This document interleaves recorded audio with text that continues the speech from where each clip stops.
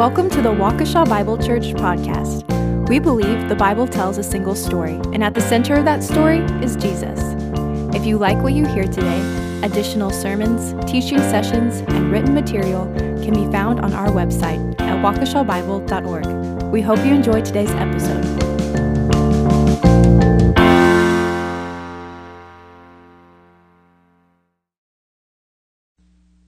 I do welcome you to Waukesha Bible Church. I know we've already gone through our greetings, but it is a joy to have you with us this morning. We are looking at Exodus chapter 14. A primary idea within the text is picked up in verse 4. We will reflect on it in just a moment, but when God is honored when He is known, when He is acknowledged as Yahweh.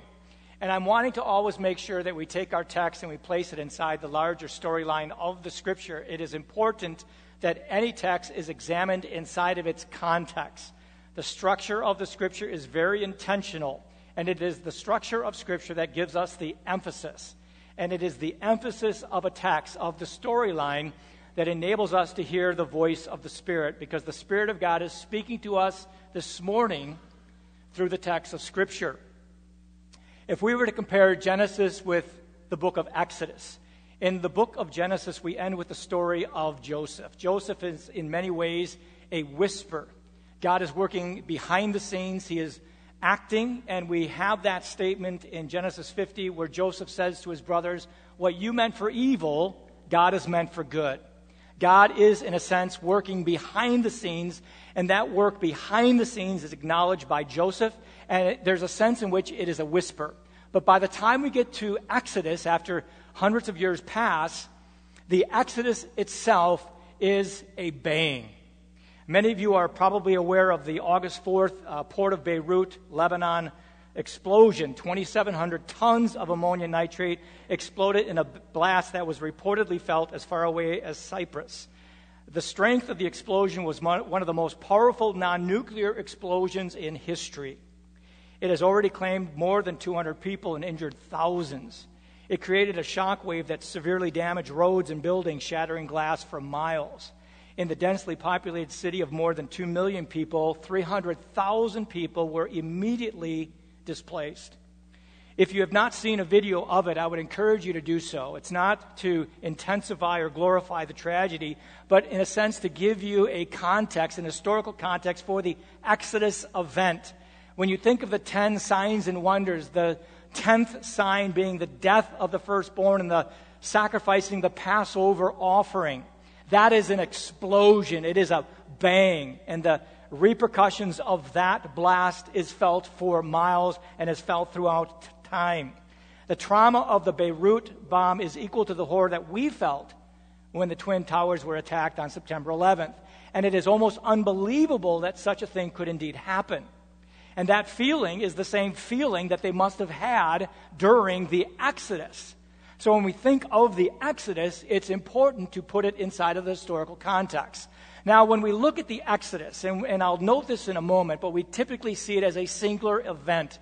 When we think of the Exodus, we think of the parting of the Red Sea. But I'd like to give us a cautionary word concerning the study of the text. And part of that is just my desire to instruct or teach. We must not think when we come to a text like this that every problem we have in our lives is a Red Sea. That somehow every problem we have, God is going to get rid of. Because that's not true. It's not true in the horizontal. Many of us on a daily basis are dealing with traumatic moments. And we must not think because of this story that somehow God in life is going to part for us every single Red Sea moment. And it's important to realize as well, as we often speak of the vertical and the horizontal. This story is dealing primarily with the vertical. God is making good on His covenant. He's making good on His promise to provide a deliverer who will rescue the people, destroy the enemy, and restore them to the place of rest. So it's important that we understand these ideas. The Bible is not primarily a manual for life. It is primarily descriptive, not prescriptive.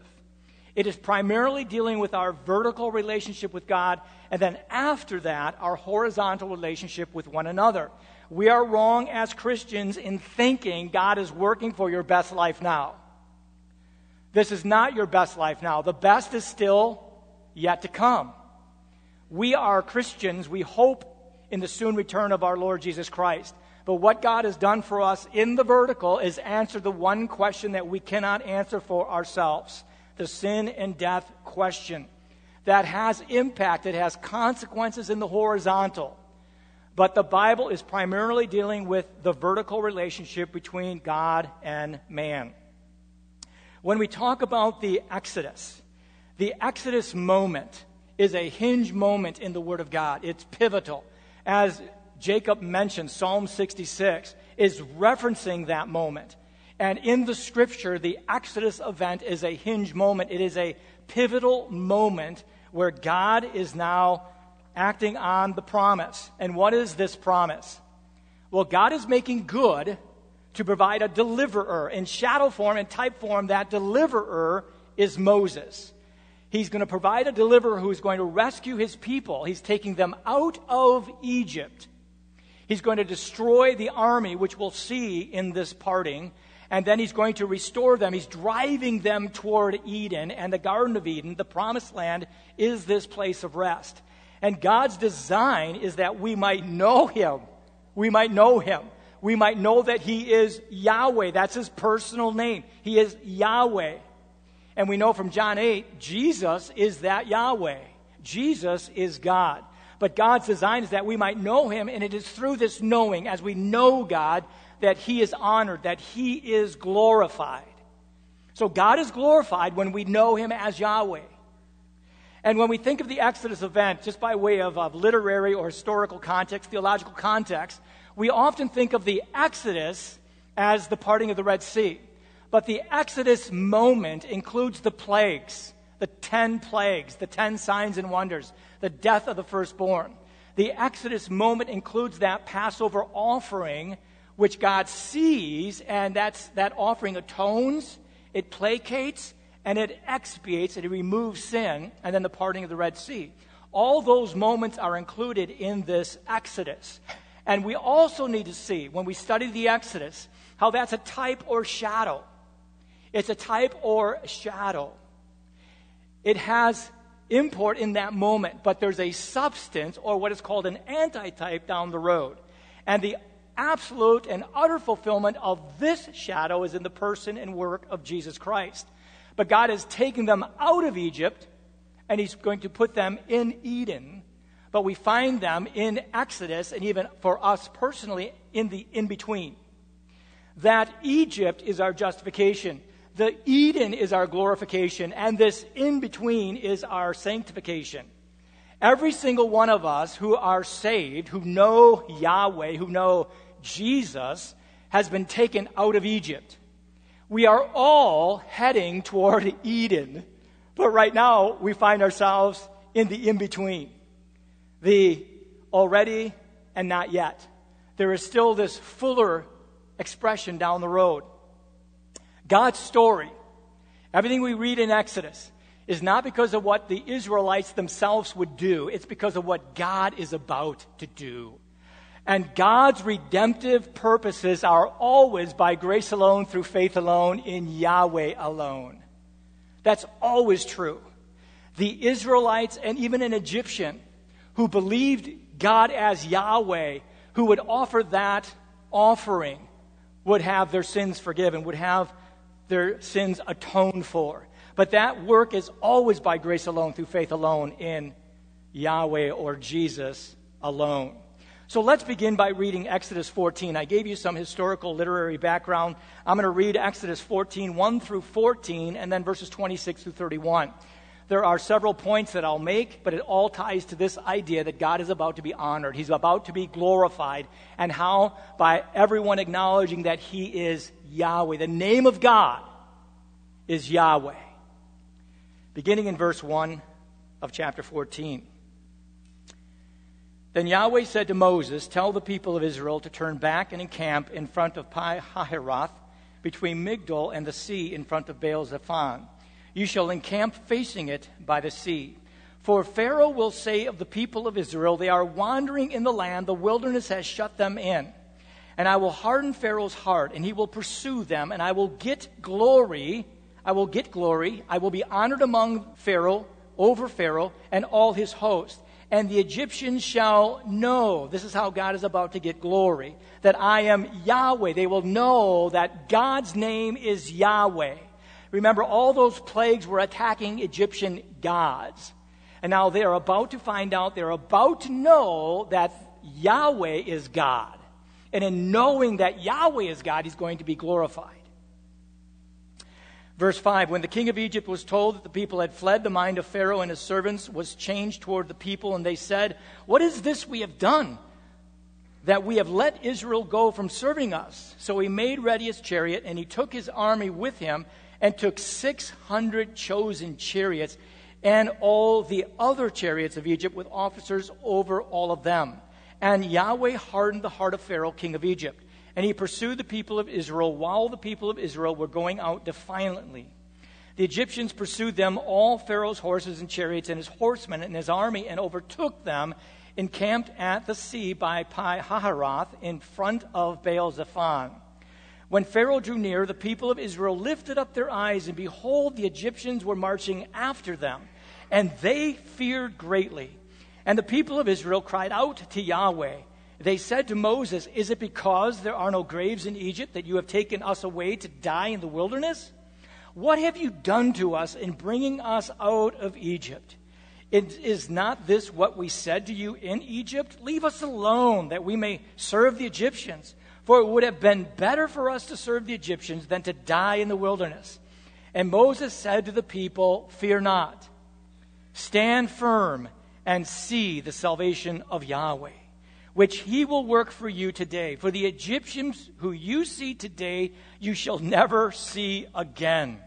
Yahweh will fight for you, and you have only to be silent.'" And then verse 26.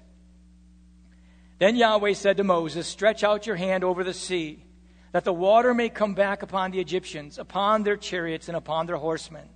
So Moses stretched out his hand over the sea, and the sea returned to its normal course when the morning appeared. And as the Egyptians fled into it, the Lord, Yahweh, threw the Egyptians into the midst of the sea. The waters returned and covered the chariots and the horsemen of all the hosts of Pharaoh that had followed them into the sea. Not one of them remained. But the people of Israel walked on dry ground through the sea, the waters being a wall to them on their right hand and on their left. Thus Yahweh saved Israel that day from the hand of the Egyptians. And Israel saw the Egyptians dead on the seashore. Israel saw the great power that Yahweh used against the Egyptians. So the people feared Yahweh, and they believed in Yahweh and in his servant Moses." Let us pray. Our Father, we thank you for the opportunity that we have in our possession as a fellowship, your word.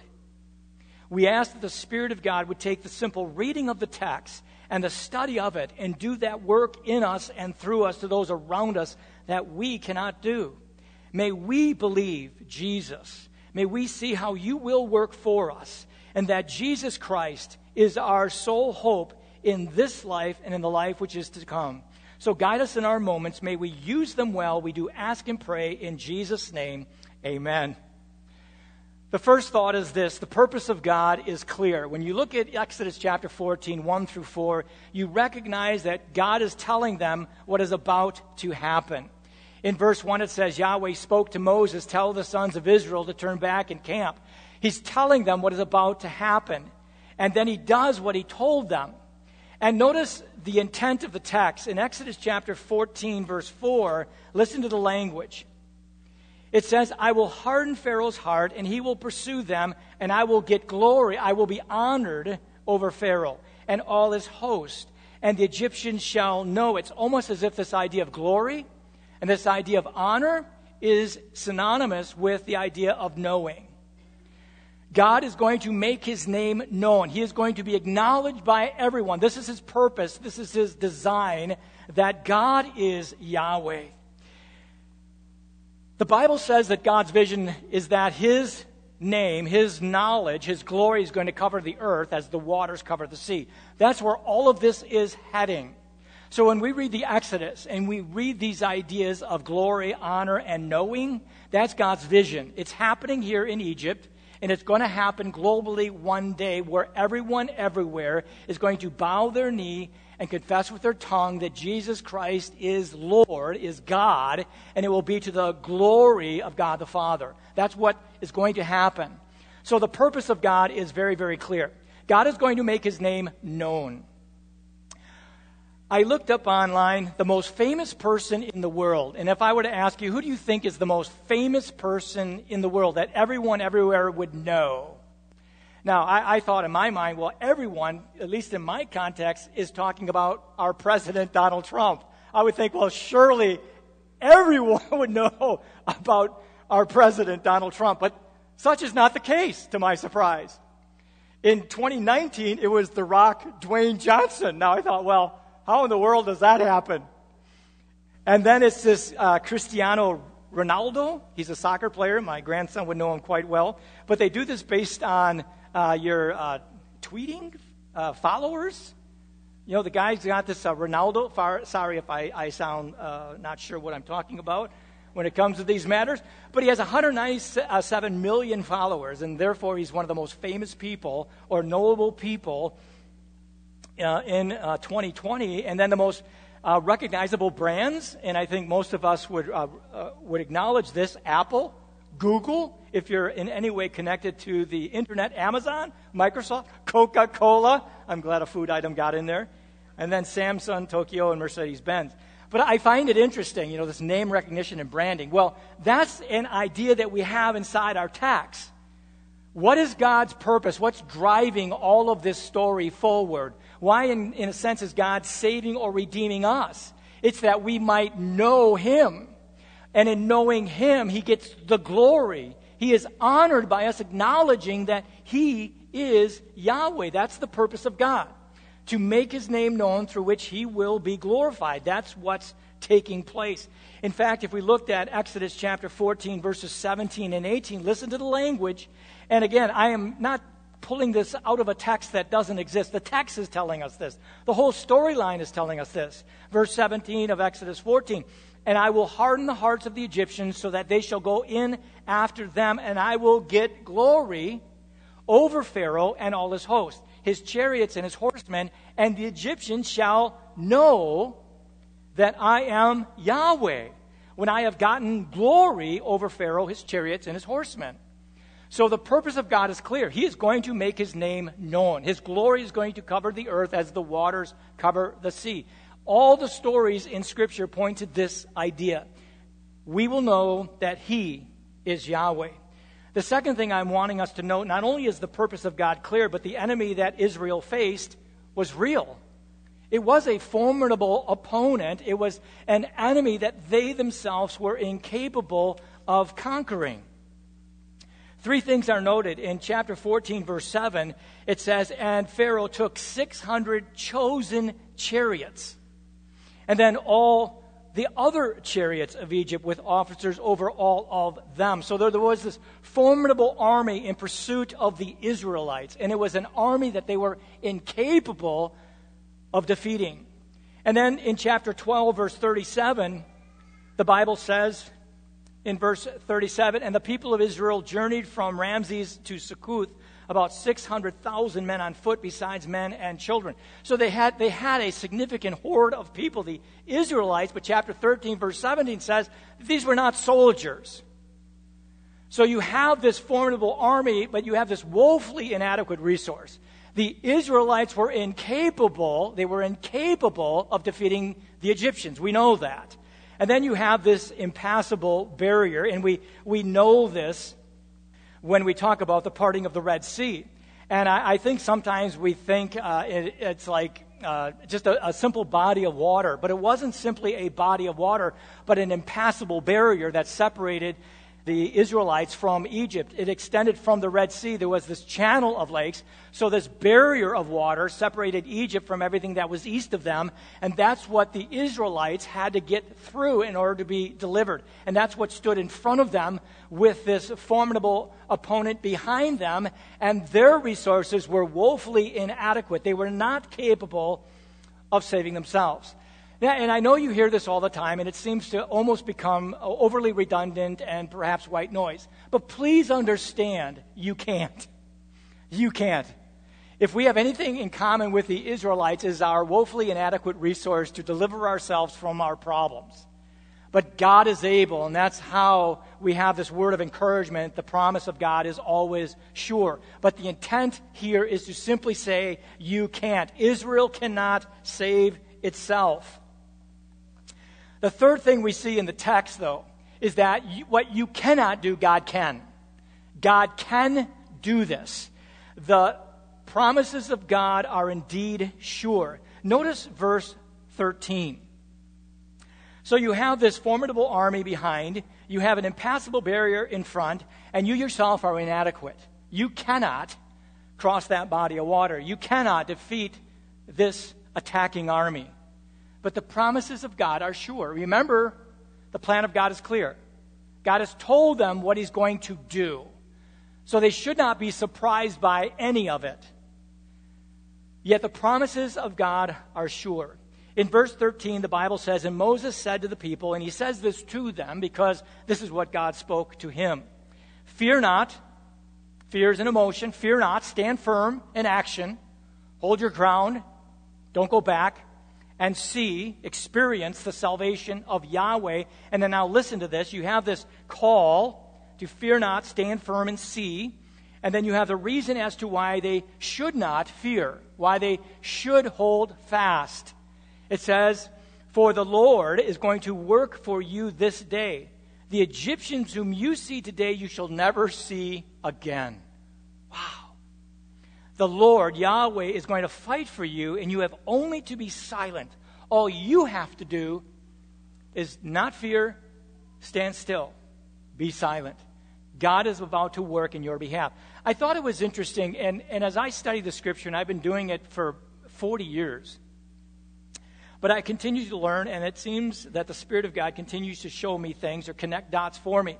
Psalm 23:1 is perhaps one of the most familiar psalms for all of us. The Lord is my shepherd, I shall not want. Yea, though I pass, verse 4, stanza 4, yea, though I walk through the valley of the shadow of death, I shall fear no evil. I shall not want, I shall not fear. For you are with me. Your rod and your staff, those are not punitive rods and staffs for us, but they are protective for us. Because God is my shepherd. And by the way, I find this is where I think, well, why didn't I think of this earlier? The Lord is in all capitals. So who is this Lord? Yahweh. In the New Testament, Yahweh will go by the name Jesus. The Lord is my shepherd. Jesus in John 10 is going to identify himself as the good shepherd who lays his life down for his sheep. Yahweh is my shepherd. Therefore, I shall not want. If Yahweh is truly my shepherd, then I as a sheep have no want. Because Yahweh is enough in this life and in the life which is to come. And when I walk through the valley of the shadow of death, I will fear no evil. Why? Because it is his rod and his staff that are comforting me. He is protecting me. He is providing for me. That same idea in Psalm 23 is built off of what we see in the Exodus. There's this continuity in Scripture that would seem to suggest to us that the Bible tells a single story and that the center of it is Jesus. There is this connection. So the call that Moses extends to the people, and they are fearing greatly. He was told to tell them, don't fear. Stand firm and see the salvation of Yahweh. For he is about to work in your behalf. Your greatest enemy is sin and death. And God answers that one question for us. God is faithful to his promise. Therefore, you and I need not fear. The consequence of God working in this text is that their enemies and fears are destroyed. God's power and glory are displayed. Their faith and belief are deepened, and their worship and praise are demonstrated. That same type of cycle occurs again and again and again throughout Scripture. And that's where we are today. If I were to ask you to share one of your greatest fears that you've had in the last month, the last week, or the last day that's pressing on you, I would simply say to you that God is going to be enough for you in this life and the life which is to come. It doesn't mean that every Red Sea you have, He's going to part. Sometimes you are going to drown. But God is faithful to the promise. God is faithful to the promise. He has taken you out of Egypt. He's going to get you into Eden. And right now we exist in the in-between. He is still faithful and He is still providing in this context. God is making good in our story to provide a deliverer who will rescue His people, destroy the enemy, and restore them to the place of rest. And God's design in all of this is that we might know Him. And in knowing, He is glorified. He is honored. The fourth thing I want to see is the Jesus connection. I hope that doesn't come as a surprise. The Son of God is powerful. When I read Exodus 14, and I really believe that the Old Testament narrative, the Old Testament story is shadow, it's type, it culminates in the New Testament with the person and work of Jesus Christ. But I read chapter 14, verse 31, and I found it interesting when it said, Israel saw the great power that Yahweh used against the Egyptians, signs and wonders. So the people feared Yahweh. They feared God. They knew His name and they feared Him. And they believed in Yahweh and this is what caught me off guard, and in His servant Moses. And I thought, well, why in the world does it include this statement about Moses? I mean, isn't it all about the Lord? Isn't it all about Jesus? Well, I think that inclusion of and His servant Moses is pointing us to this type or shadow. Just as Moses was used by God to lead His people to that promised land, so also Jesus, the greater than Moses, is going to be used by God to lead His people to the promised land. In verse 16 of Exodus 14, it says that Moses stretched out his hands. And then it's going to say in verse 26 that he stretches out his hands again. One is for the people's deliverance, and the second is for the enemy's destruction. Jesus stretched out His hands. And He says in John 19, it is finished. And in that moment, the people of God are rescued and the enemies of God are destroyed. And what we see in shadow form, we will see in substance in Jesus Christ. And when we look at the totality of the Exodus, we see this shadow and then we see a substance. We've already noted, and we need to be reminded of the fact that Jesus Christ becomes this firstborn who bears our condemnation. He bears the judgment that you and I justly deserve. Isaiah 53 verses 4 through 6 tells us that it is our transgression, our iniquity that has been laid on Him. Galatians 3:13 says that He bore in His body our sin. That's 1 Peter 2:24. Galatians 3:13 says He becomes the curse for us. He is our condemnation. He absorbs for us the just sentence against us. Do you hear what I'm saying? Jesus Christ, in His offering, cancels your sin debt. What He does for us, we cannot do for ourselves. But not only is He our plague, our condemnation, the one who takes the judgment, He is our Passover lamb. He is our justification. In Jesus Christ, the Father looks on us and passes over our transgression. Jesus Christ is our atonement. He covers our sin. So when the Father looks upon us, He sees His Son. And in seeing His Son, the wrath of God against us is satisfied. It's placated, the sentence against us. So that wrath is nullified. It's done away with. Think about that. You and I might have an idea that God is mad at us. No. God's not mad at us as Christians. The unbelieving still bear the weight of that just sentence. But those of you who have believed in Jesus, you have acknowledged that He is Yahweh, that He is Lord, that He is God, and you acknowledge that God has raised Him from the dead, He becomes for you the Passover. Your sins are atoned or covered. The sentence against you has been answered, and God's wrath against you has been satisfied. And it's been expiated, your sin. It's been removed as far as the east is from the west. It's been cast into the deepest sea. He is our condemnation. He is our justification. He is our sanctification. In the parting of the Red Sea, he becomes for us the one who answers the in-between. He's gotten me out of Egypt. He's leading me into Eden. But right now I exist in the in-between. Jesus Christ is our condemnation, our justification, our sanctification. And we stress this often. The gospel goes beyond our justification. It is what takes us from where we were to where we will be. During the in-between, he continues to cover, he continues to placate, he continues to remove all of our transgressions. The push and pull in the horizontal is always happening, but we are always falling forward. What an incredible thought. The last thing that I want to point out is that the people of God are predictable. We see that in chapter 15, verses 22 through 24.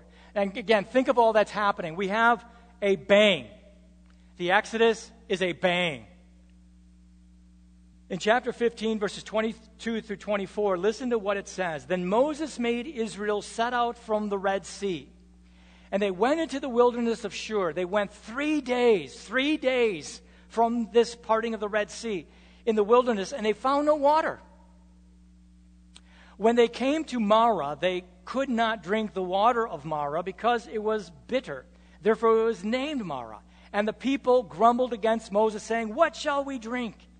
And Moses cried to Yahweh, and Yahweh showed him a log, and he threw it into the water, and the water became sweet.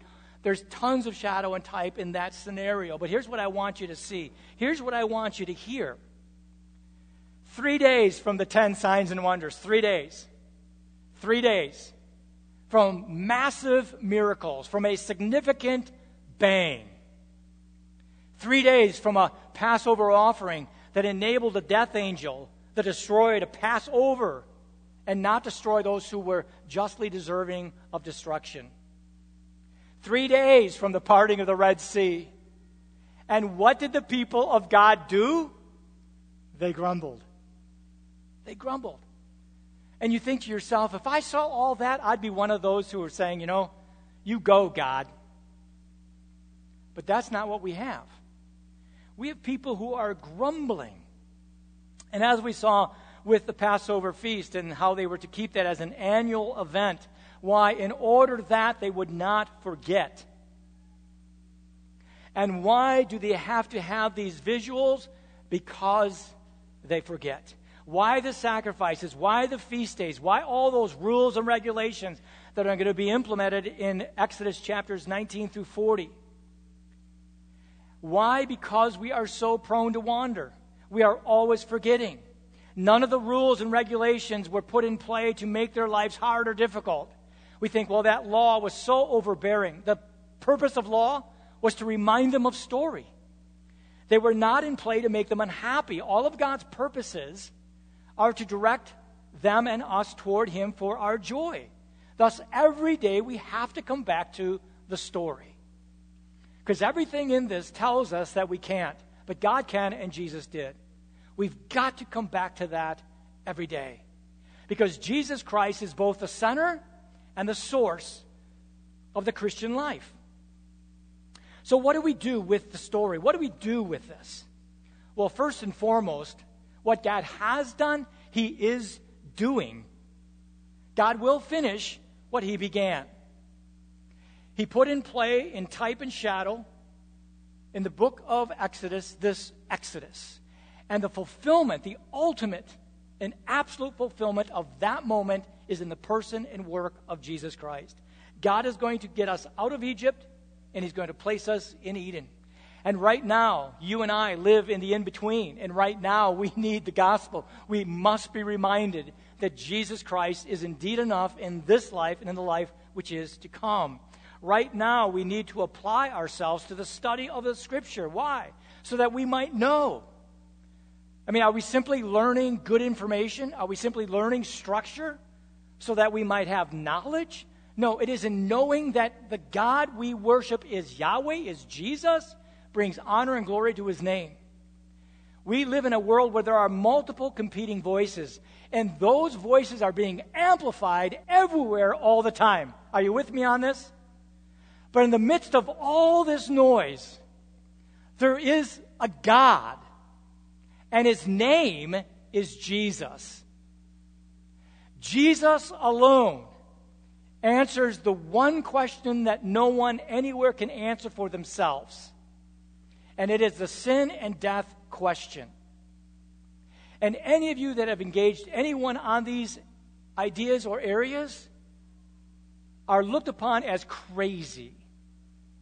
Are you telling me that it's that simple? And we're saying, yes, it's simple for you because all you have to do is give up. But it wasn't simple for him. He has done everything for us so that we might know him. And it is in the knowing that God is honored, that God is glorified. And right now, God is playing out his story in you and through you to those around you. You are a part of a larger storyline. What we do as individuals and as a community of faith is pushing the story forward. And what is God asking of us right now? He is asking of us right now to simply trust him. It is impossible for me to make application in every one of your lives. But no matter where you are right now dealing with whatever, what is God asking you to do? Trust him. Trust him. Do you understand that God provided a deliverer who has rescued you? He has destroyed the enemy, and he's restoring you to the place of rest. And God is glorified, God is honored as the knowledge of his name continues to go outward. So the question that we are confronted with every day is simply this: can I right now in my situation trust him? And I believe and hope and pray that the emphatic answer is yes. Please stand with me as we close in prayer. Our Father God, we thank you for the opportunity that we have to have the Scripture in our hands and to read the story and hopefully learn a little more about how the Exodus is a shadow or type of a greater, truer, more complete Exodus that took place at the cross. Thank you, Father, for Jesus, who answers for us every question in the vertical. And we can, because of what he has done, say that he is enough in this life and the life which is to come. So, Father, in the midst of all of our struggle, in the midst of life, as people come to us who are suffering, who are confused, Father, may we simply point them to Jesus. May we help cancel out, as it were, all the white noise and speak clearly that Jesus is Lord and that Jesus has been raised by the Father from the dead. Thank you, Father, for this moment. May we trust you even more today. We ask and pray in Jesus' name. Amen.